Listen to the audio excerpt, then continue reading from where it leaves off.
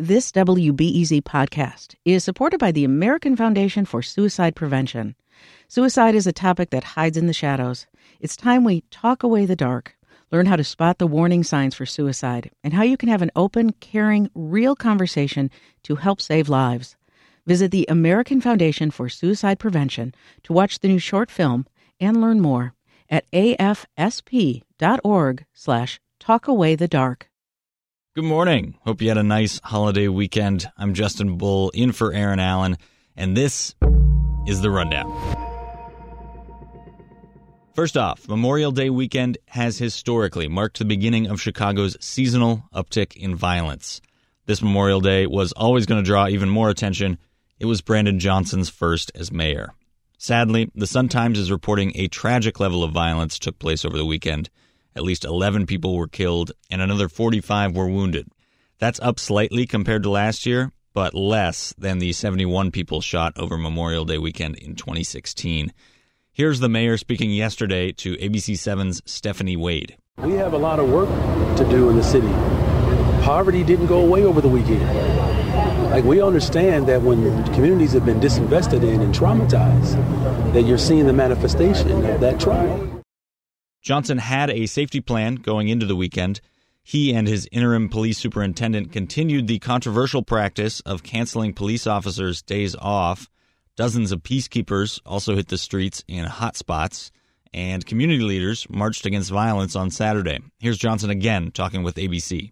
So this weekend, what you saw on displays that everybody recognizes is that it's going to take all of us to unite this city and to build a better, stronger, safer city.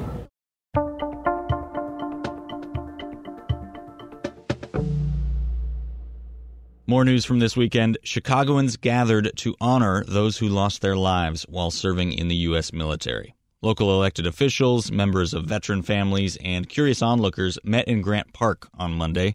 Here's Michael Colombato, who had a small American flag tucked in the pocket of his shirt. He said his brother-in-law served in Vietnam. I think freedom comes with the willingness to fight for what we believe to be our principles and our values, and I don't think it comes without a cost, and I wish we could do this without going to war, but it doesn't seem that we can. Colombato says he goes to the Memorial Day service with his family every year, and he wishes more people intentionally observed the holiday. Down to Springfield now. Over the weekend, the state of Illinois got a budget. On Saturday, state lawmakers passed a $50.4 billion spending plan. It includes increases in spending on a lot of points: education, public safety, infrastructure development. It puts more money towards pensions, and it increases Medicaid reimbursements to hospitals. We're making fiscally sound decisions. We're making the appropriate investments that we should be making in communities from cradle to the grave. That was the voice of State Representative Jehan Gordon Booth. She was the lead budget negotiator for House Democrats.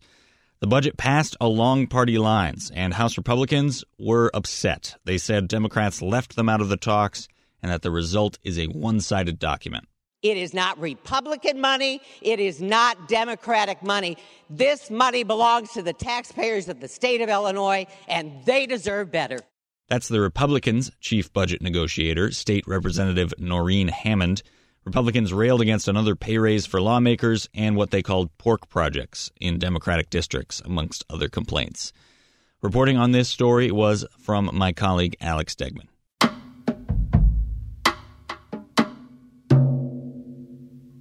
Illinois lawmakers also approved a measure to make most businesses include salary information in job postings.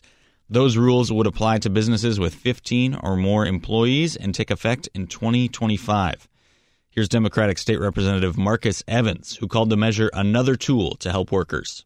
The average person is going to feel this. They're going to go on a job interview, and they're going to know what they're signing up for. And if they like X company, that 50 cent, that extra dollar won't matter. But get the money out of the way and let's get to the service. My colleague Alex Stegman reports that the rules wouldn't apply to generic help wanted posters. The measure now goes to Governor J.B. Pritzker for his signature. And now for a few quick hits. Chicago area food pantries are seeing a surge in demand after reductions to the Supplemental Nutrition Assistance Program. One pantry told WBEZ that demand has tripled since the same time last year. President Joe Biden and House Speaker Kevin McCarthy reached a deal over the weekend to lift the nation's debt limit for 2 years while also cutting some government spending over that same period.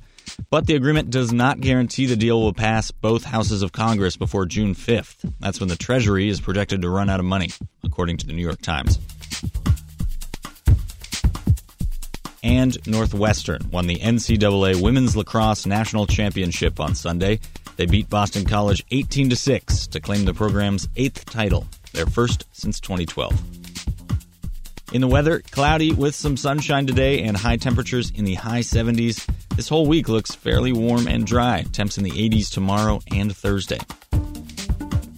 And that's it for today. I'm Justin Bull. Thanks for listening, and we will see you tomorrow.